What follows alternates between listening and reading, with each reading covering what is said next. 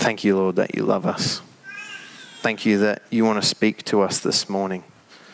And just help us to constantly be listening and remembering that we are loved by you.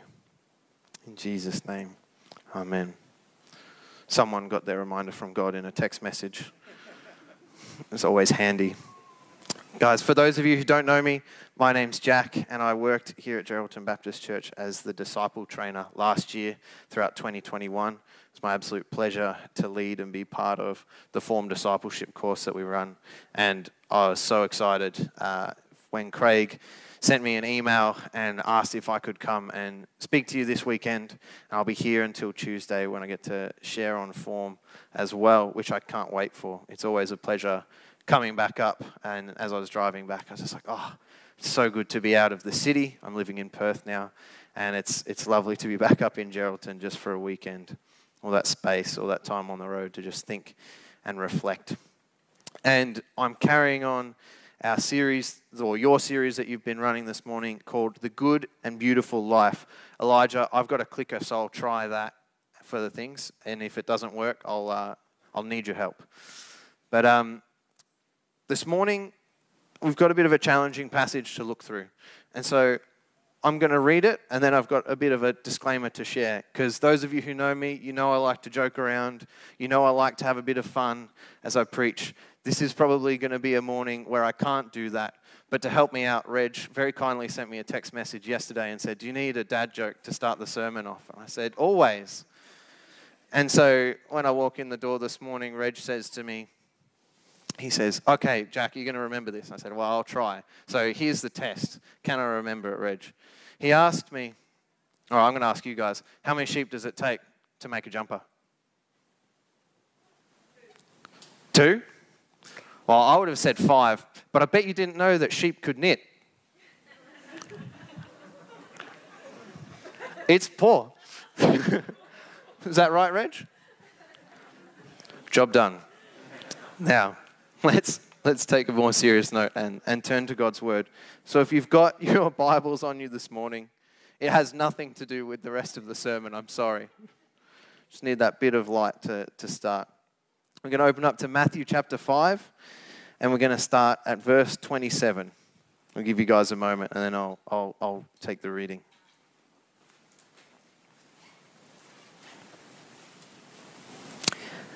You have heard that it was said, you shall not commit adultery. But I say to you that everyone who looks at a woman with lustful intent has already committed adultery with her in his heart. If your right eye causes you to sin, tear it out and throw it away. For it is better that you lose one of your members than that your whole body be thrown into hell. And if your right hand causes you to sin, cut it off and throw it away. For it is better that you lose one of your members than that your whole body go into hell. It was also said, whoever divorces his wife, let him give her a certificate of divorce. But I say to you that everyone who divorces his wife, except on the ground of sexual immorality, makes her commit adultery. And whoever marries a divorced woman commits adultery. Wow. 5 verses with some really challenging, serious content. So before we start engaging with the text directly, I want to give you guys a brief disclaimer and share a quote with you. Firstly, I am no expert in these matters. I've wrestled with this topic for the last couple of weeks, and I stand here before you knowing that there are depths to this topic, particularly divorce, that I will not be able to reach. I also haven't been through a divorce myself, and my parents are still married. I don't know the pain or hurt or struggle of divorce firsthand. Now, I do know people who've gone through divorce, and I'm sure everyone else in this room knows someone who's gone through it as well. Similarly, I don't know firsthand the pain of adultery. I know something like it. I know heartbreak, but I don't know adultery. It's not something I've experienced. But Craig sent me some words earlier this week from John Stott, who's a well-known theologian and author, and I would like to share them with you and test the clicker. It'll help if I turn it on.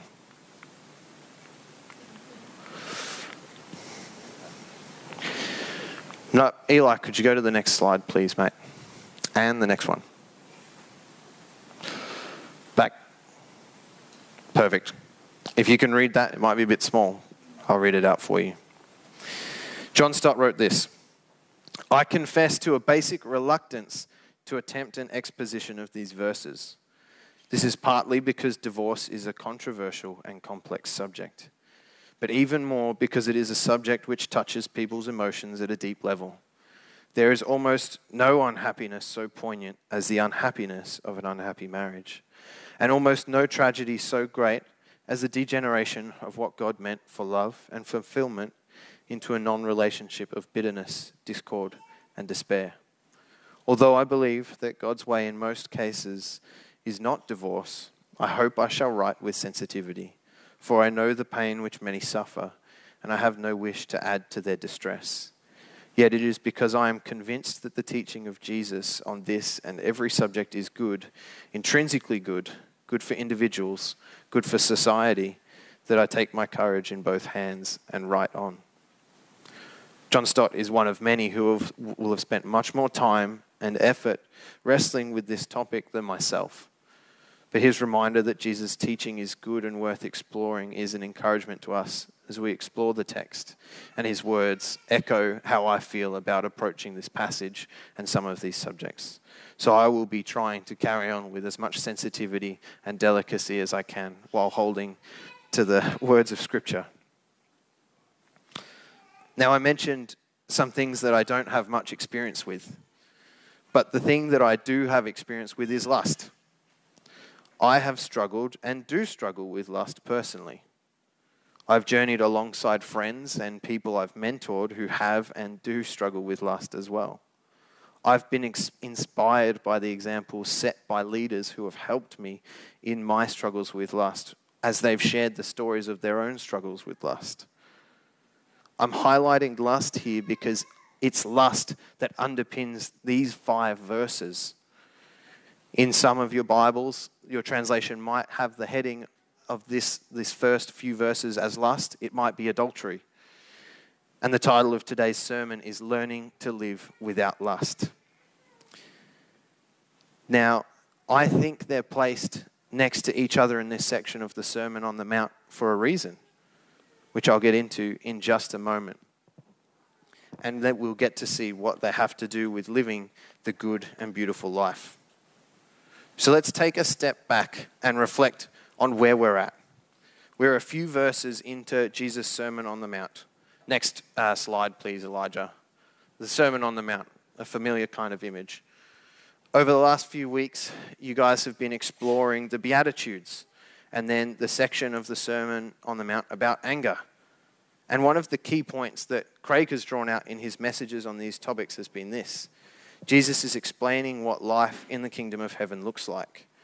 Those who are lesser are considered blessed, not because they are lesser or because of how they act, but because Jesus has made a way for them to be blessed in his kingdom. He has invited them into the kingdom of heaven. And then Jesus goes on to start addressing different commands from the Old Testament law handed down by Moses: murder, adultery, divorce, retaliation, loving your neighbor. In each instance, Jesus actually raises the bar for us to meet in regards of how we are to live in his kingdom. And as Craig pointed out, this side of heaven, meeting that standard perfectly is impossible, and without the leading of Jesus and the Holy Spirit in our lives. Part of the good news, though, is that God invites us to live in the ways of his kingdom now. And through that, he works in our hearts to help us live in those ways and move towards living in those ways through his Holy Spirit. So do not worry if these verses sound really hard and really challenging. You're not misunderstanding them. They are really hard and really challenging. But God has a plan for how to help us apply them and live in the ways of the kingdom of heaven. You see, Jesus raises the bar for each thing in a relatively simple way. For each of these Old Testament laws, he's addressing a kind of behavior problem, an action that was prohibited. Something external that we can point to and that it's quite easy to stay away from. It's simple enough not to kill someone else. It's simple enough, in theory, to not commit adultery. We understand that those things are not good, and the Bible says they're not good, and we shouldn't do them. But Jesus changes the game here, and this is him fulfilling the law like he said he would back in verse 17 at the beginning of the Sermon on the Mount. He boils this external behavior down to the internal thought or feeling that seems to cause it. Murder is caused by anger, and so he teaches against anger. Murder is the outward expression of the internal thing that is anger, whether that's a feeling or a thought or a mindset or an attitude. Adultery and divorce, very broadly speaking, are caused by lust. And so in this passage today, Jesus challenges lust. In verse 28, Jesus says that anyone who looks at a woman with lustful intent has already committed adultery. Suddenly, it just got a lot harder for us to behave the right way. But that's what the Jewish leaders at the time would have been preaching the most. Do the right thing, do the visible thing, do the external thing that everybody can see, but don't worry so much about what's going on inside. Don't worry so much about what's going on beneath the surface. Could we go to the next slide, please, Eli? Murder and adultery are a bit like medical symptoms. You guys might be overly familiar with this picture of COVID symptoms. Symptoms tell us that there's a problem in our body, and they can help us to diagnose the problem underneath. And while the symptoms are bad and usually unpleasant, the symptoms are not actually the cause of the problem itself. And just treating the symptoms doesn't always help the underlying issue. For that, we need the right diagnosis. And here in this section of the Sermon on the Mount, I think Jesus is diagnosing what causes sinful acts like murder and adultery, anger and lust. And this is a part of our brokenness, of our sinful nature, a direct result of the fall. But it's this nature that in the kingdom of heaven that he wants to heal. He wants us to move towards being healed of this sinful nature. This is the invitation into the good and beautiful life, is to move away from these sinful ways and move towards the ways of the kingdom of heaven. So here comes Jesus to challenge these behaviors and these attitudes and cast a vision for life in the kingdom of heaven where we'll be free from these heart issues like lust. But we're not there yet. The complete healing will take time, and we still struggle with them today. Until then, we have to learn to live without lust. So let's examine lust a bit deeper so we know what we're dealing with, and then perhaps we can look at how to deal with it. Jesus specifically uses the words lustful intent in my translation of the Bible. That's the ESV. But in the NIV, it's translated as lustfully. He is not just talking about just looking at a woman or a man. He is talking about looking at them with lust. Lust is translated here as the Greek word epithumeo. Could we have the next slide, please? Which means to desire or lust after. And it is used multiple times throughout the Bible in phrases like, I long for, or covet, or lust after, or set the heart upon. And generally, it seems to be about desiring a particular thing to do or to have. So lust is something that reduces a person or a thing to effectively being just a thing that we can have or do something with. It objectifies them and does not honor or respect the person who is being looked at with lust. It's not how Christ would call us to live in the ways of his kingdom. So what does looking at someone with lust actually look like? John Bryan Smith puts it like this. One day, I was walking on the beach with my brother, engaged in a deep conversation about God. A beautiful young woman in a bikini was walking in our direction, and of course, we both noticed her. When she passed by, we looked at each other and said, wow. Now, Have we sinned at that point? I don't think so. If we had not noticed, we would not be sexual persons. The response was completely acceptable in my view. Now, had we turned and followed her, focusing our eyes on her body, dreaming of a sexual encounter with her, we would have sinned. We would have crossed over from simple attraction to epithumia, but we didn't. It's helpful that we make this distinction between acknowledging someone's attractiveness in passing, which is not lustful or wrong. God has created us as beings with a sex drive. We will be attracted to people. We will notice attractive features, both physical and non-physical, because God has designed us to be sexual people within the safety and blessing of the covenant of marriage. The problem is when we linger on that passing glance, when we let it sit in our minds, dwelling on it and letting it take hold of our desires. I'm not married yet, but I'm engaged. And I think Heather, my fiancée, is very attractive. She's going to listen to the podcast on Wednesday and hate that I said that. But it's true. She's very attractive. At least I find her very attractive. And the challenge for me as an engaged man, as we move towards marriage, as we look forward to what marriage means and holds for us, the challenge there is not to fall into lust, because I could lust after her just as easily, perhaps even more so, than I could over an attractive person I see down the beach.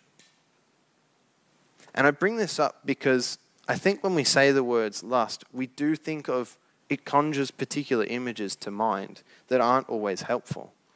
We think it's perhaps just an issue for men, maybe just for single men who are lonely. And that might be true in some cases, but not all. Lust is a problem, I would say, for most men and also for most women. Even though in this passage Jesus is particularly highlighting men, he was talking to an audience of mostly men, so for his audience it was more relevant that he was addressing men looking at women, not women looking at men. And because all of us are susceptible to lust within our heart, with setting our hearts upon something, upon desiring something in a way that is selfish, that only meets our own wants and desires, the world is constantly against us in this struggle. Living without lust today is so hard because we live in a world that says sex is okay and it's normalized.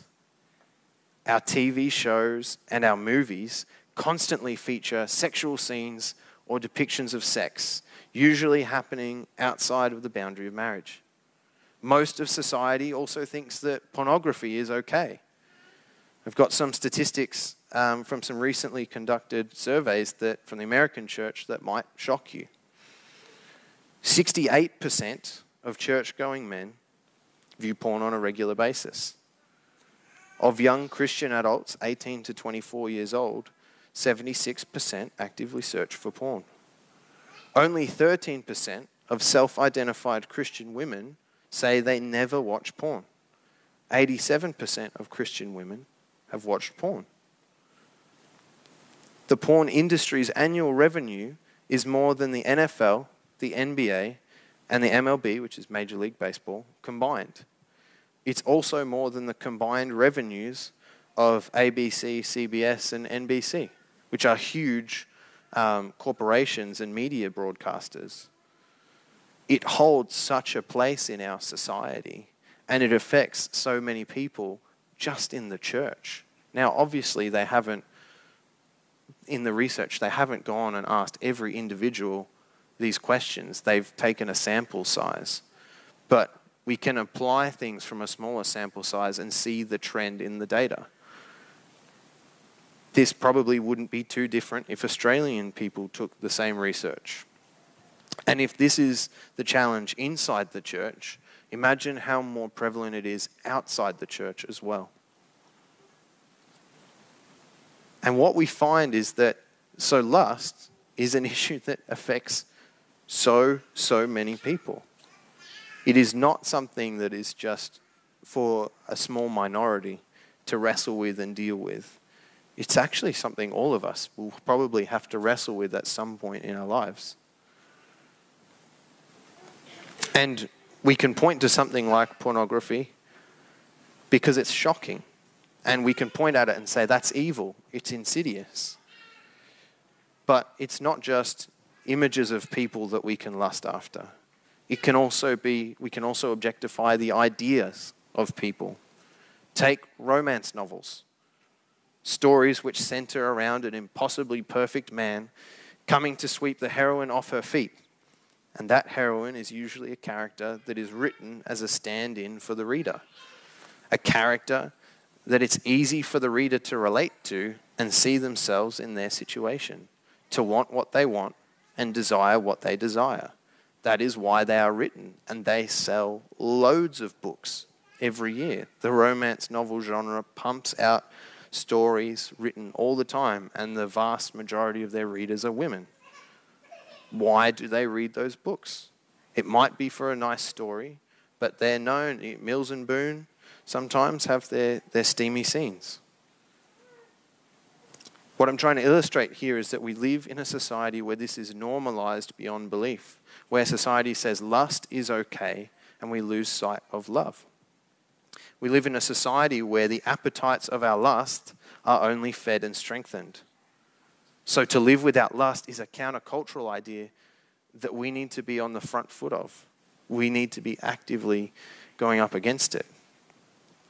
John Bryan Smith, who I quoted before, writes this: adultery implies fulfilling my desire is more important than fulfilling my commitment. I don't care if I hurt others. Right now, all I care about is me. The same is true of lust. Valuing the other as a sacred being is tossed aside. Jesus brilliantly gets to the heart of the matter. He invites us into the kingdom in order to become new people, people who value and respect others. So how do we respond? We've had a look at lust, a look at the problems it can cause. And I'm sure some of you might know of situations in your mind that you are aware of, where you see the damage that an attitude of lust can cause. The answer that Jesus gives us in the passage is to cut off our hands or pluck out our eyes. Should we actually do that to deal with our sin? Eli, could we go to the next slide, please? If we do that, we might end up looking like this guy.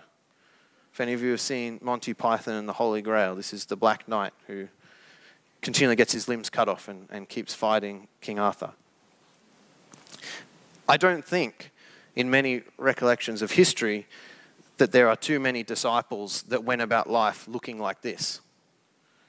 I don't think Jesus is actually saying we need to cut off our hand or cut off our leg or gouge out our eye to deal with sin. We don't read of the disciples doing that after this sermon. We get a much larger snapshot of the early church, and nothing like that is recorded. So we can't take that as a literal solution to the problem. Let's be honest, lust is not in our hands, it's not even in our eyes. It's in our hearts, and it's in our minds. Because Jesus is challenging the religious norms of the day, which is dealing with the external problems or doing things to be visible and to be seen, and not dealing with the internal issues, we know that he actually wants to deal with our hearts. He promises to give us a new heart. He wants to heal us and see us be made into people that live in his kingdom. And so as we think about how we move forward, as we think about how we live without lust, I stand here as someone who I can't say that I have perfectly learnt how to live without lust. It is something that I still wrestle with to this day. And I'm sure most of you might be able to nod along with me, although I won't ask you to.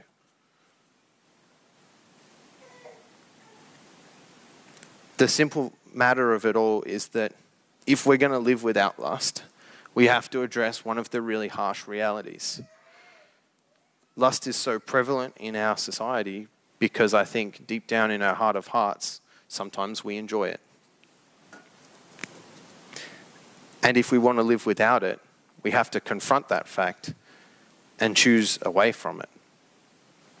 Craig spoke about the idea of repentance. Jesus called people to repent and believe. The metanoia, a changing of the mind, a changing of the heart towards God's ways. But for that change to take place, it's a doing word, it's a verb. We actually have to make that choice, and we actually have to want it. We have to desperately want to be free of this thing that's inside us. And as I talk about what we have to do, I don't want to labor and come across saying that we have to do this and we have to do that. It's not so much about what we do. I wanted to focus on what, at the start of this sermon, I wanted you to focus on a reason you know God loves you, because I don't want you to hear condemnation as I speak. I wanted you guys to understand that you are loved, and that as Christians, your identity is as loved children of God. No matter what your struggle and your journey is at this point in time, He loves you, and His invitation into the kingdom of heaven is open. You just have to accept the invitation. I have three things that might help us as we think about how we can live without lust. Eli, the next slide, please. I would say they are prayer, purity, and permission. 3 points, 3 Ps. Hopefully that'll stick in your mind. And I'm not going to spend too long on this because it's an ongoing journey. The Holy Spirit dwells inside us and is constantly working to guide us and lead us towards His ways. If we accept God's invitation to be His kingdom people, we partner with the Holy Spirit and the work He is doing over time to heal the things that need to be healed and be set free from the things that hold us, like anger, like lust. And so I think the first big thing is prayer.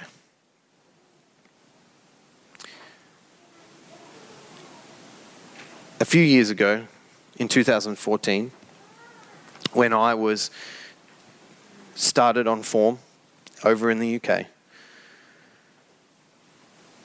that was a year where I really had to wrestle with and challenge the lust in my life, at least to begin that journey. Because until that point, it was something I struggled with in complete secret. It was something I didn't tell anyone about. It was just something I lived with and I did, and I'm quite ashamed of it. But as I was being understood more of God's love for me in that year, I knew this was something I had to deal with. To live in His ways, I had to deal with this issue that was in my heart. And the first thing that I had to do on that year to start journeying with it was to pray. I had to confront myself and say, Lord, there's something inside me that's really uncomfortable and it's not right. There's a behavior that's not good, but that's only a symptom of something deeper. Lord, I need you to come and heal my heart, to at least begin that process and give me the strength I need to resist the temptations of lust. And I think prayer is where we do the heavy lifting in life. If there are things that are beyond us, if there are things that seem too big for us to deal with, prayer is where we get to bring them before a loving, kind, and merciful God and ask for His help and to receive it.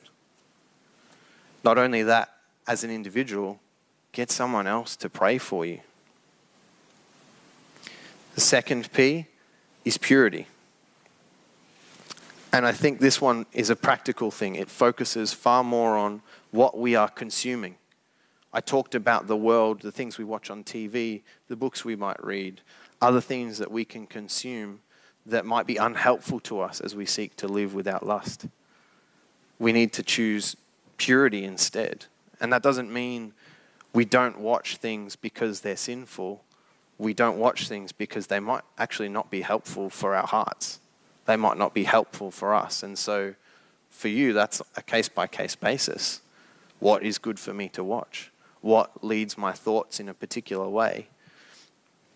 and what leads me away from God when I watch it and consume it. It might just be romance films. It might be TV shows that depict sex outside of marriage as a normal and celebrated thing. But we have to pursue this kind of purity as we go through life. And we're not going to get it right. We're not going to get any of this right 100% of the time before we're with him in heaven. But as we seek to live in the ways of the kingdom of heaven now, we have to do our best to go after it. And the final P is permission. That's permission to God and the Holy Spirit to work in our lives to help set us free from these issues. It's also permission to people around us who we trust and feel safe with to journey with us. I mentioned that on Form, that was when I started this journey, and I said prayer was the thing that kicked it off. The other thing that kicked it off was my huddle leader. He's a really wonderful man. His first name is Tim, and I won't tell you any more details about it than that. But we all gathered together as a group of men who were going to journey with each other throughout the year. And he decided that the best way to set the bar for us as disciples this year in dealing with some of the serious problems that particularly young men have to deal with was that he would share with us his failings with lust. And in doing so, he gave us permission to share our struggles. And it created an environment where we could share openly with each other in a safe and prayerful space, knowing that we were loved and respected and supported by these individuals, so that we could journey together against the issue of lust, among other things that we journeyed with on the Form year. Without a leader like that, I wouldn't have realized that actually we need to be able to bring things into the light and make ourselves vulnerable to actually allow God to do the work. Sometimes we can just think that God will sort of magically fix things supernaturally, and he can do that sometimes, but not in all cases. That's not everybody's lived experience. Sometimes God works in our lives through those around us, through our communities. One of the very best tools I have found in combating this struggle in my life is having people in my life who I can be accountable to, who can ask me questions about how I'm going, who I've given permission to ask the tough questions and to check in on me and see how I'm going. One of my friends from that huddle, we call every 2 weeks and have done so for the last 6 or 7 years, often asking ourselves questions about this kind of struggle because we know it's a real challenge.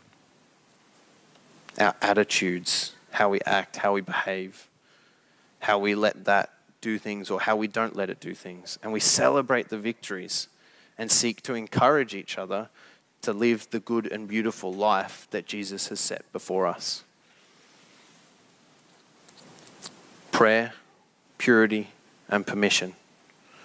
Permission to share, permission to let others share, and permission to let others ask you questions. I want to share a couple of quotes from my very favorite author, C.S. Lewis, to finish, and then I'll pray. This has been a tough sermon to deliver, and I'm sure a tough one to listen to for you guys. So I hope to leave you with a sense of hope. Imagine yourself as a living house. God comes in to rebuild that house. At first, perhaps, you can understand what he is doing. He is getting the drains right and stopping the leaks in the roof and so on. You knew that those jobs needed doing, and so you are not surprised. But presently, he starts knocking the house about in a way that hurts abominably and does not seem to make any sense. What on earth is he up to? The explanation is that he is building quite a different house from the one you thought of. He's throwing out a new wing here, putting on an extra floor there, running up towers, making courtyards. You thought you were being made into a decent little cottage, but he is building a palace. He intends to come and live in it himself. And one more quote. To have faith in Christ means, of course, trying to do all that he says. There would be no sense in saying you trusted a person if you would not take his advice. Thus, if you have really handed yourself over to him, it must follow that you are trying to obey him. But trying in a new way, a less worried way. Not doing these things in order to be saved, but because he has begun to save you already. Not hoping to get to heaven as a reward of your actions, but inevitably wanting to act in a certain way because a first faint gleam of heaven is already inside you. Each person here is invited to start living in the ways of the kingdom of heaven. That is part of this good and beautiful life that Jesus invites us to. If there have been things that have been said in this sermon that you would like to talk to me personally about, I'm happy to answer any questions, and I'm happy to be frank and honest, but the pulpit is not the place for that. I'm happy to have a more one-on-one conversation to answer things like that. And if there are things that have challenged you and struggled inside you, you might need to seek prayer afterwards as well. I'm sure there are people in your lives who you can trust, who can pray for you, who can give advice, wisdom and counsel in some of these sensitive and difficult areas. Let me pray for you. Heavenly Father, thank you that the work you seek to do in the lives of your people is to not just patch up things and do a just enough job. You don't just want to fix the external, outward problems, Lord, but you want to fix the internal things. You want to fix the entire person and create them into a whole new being, transformed by your Spirit and living in your ways, Lord. Lord, as we wrestle with the invitation to the good and beautiful life and what that might mean in our lives now, the things we might have to let go of, or the things we might need to say yes to instead, Lord, and choose into your ways. I ask, Father, that you'll be stirring something in the hearts and minds of everyone here in this room as a result of these words, Lord. We pray that you will aid us and strengthen us through the power of your Holy Spirit as we seek to be a people who are set apart for you, Lord, who don't walk in the ways of the world, but who live a life without lust, without anger. Lord, help us as we learn what it means to live in those ways and to live as your people in greater and greater freedom. In Jesus' name we pray. Amen.